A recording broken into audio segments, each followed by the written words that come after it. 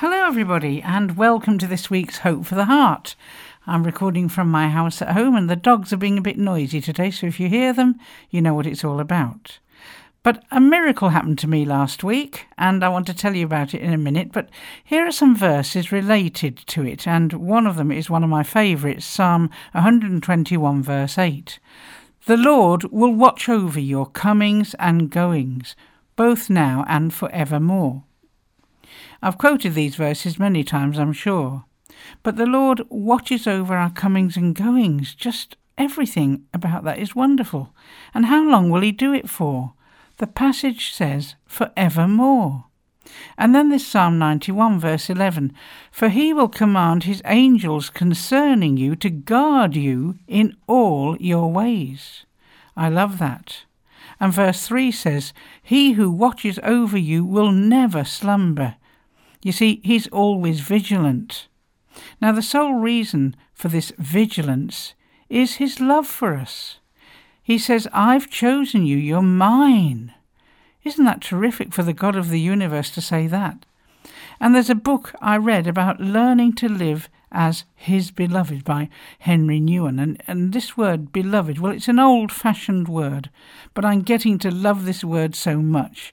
It means being cherished, treasured, like you're a very precious jewel, dearly loved, not just when you do well, but all the time. And the Apostle John called himself the beloved disciple. Well, it's a strange name to call yourself, isn't it? But he had no doubt of the place he held in God's heart. And if we only knew that, we would pray with far more excitement, far more expectancy, and we'd be able to rest back knowing our Father God would be on our case, whatever is going on. So recently, I travelled from Peterborough back to Tunbridge. Now, I had a lot of luggage with me, a case and my bags, and including my guide dog and everything else. And when I got off the train at London Bridge, and I met the member of staff who was helping me, we were going along the platform and suddenly somebody came dashing down the platform towards us and thrust a bag in my arms. It's yours, he said. Well, in amazement, I realised it was my rucksack. I'd left it under the seat. And in it was my most important possession, my Braille computer, with all my notes, my songs, my words, my contacts, my appointments, everything that I need for daily life. Now, a train, it usually leaves quite quickly from the platform, but it had been hanging around. And I found that surprising. But how wonderfully God had taken care of me on this journey.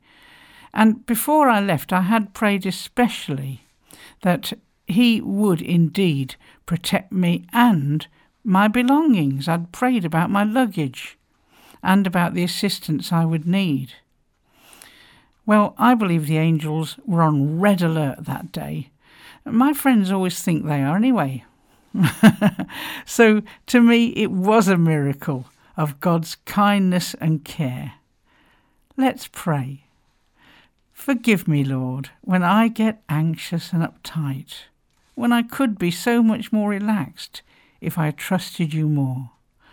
I know I wouldn't waste half so much mental energy if I could just rest in the knowledge that you are looking after everything.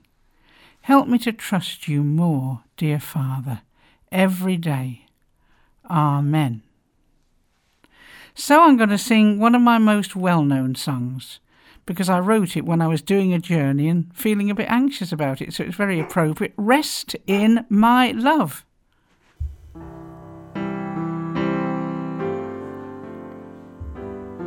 Rest in my love, relax in my care, and know that my presence will always be there. You are my child, and I care for you. There's nothing my love and my power cannot do.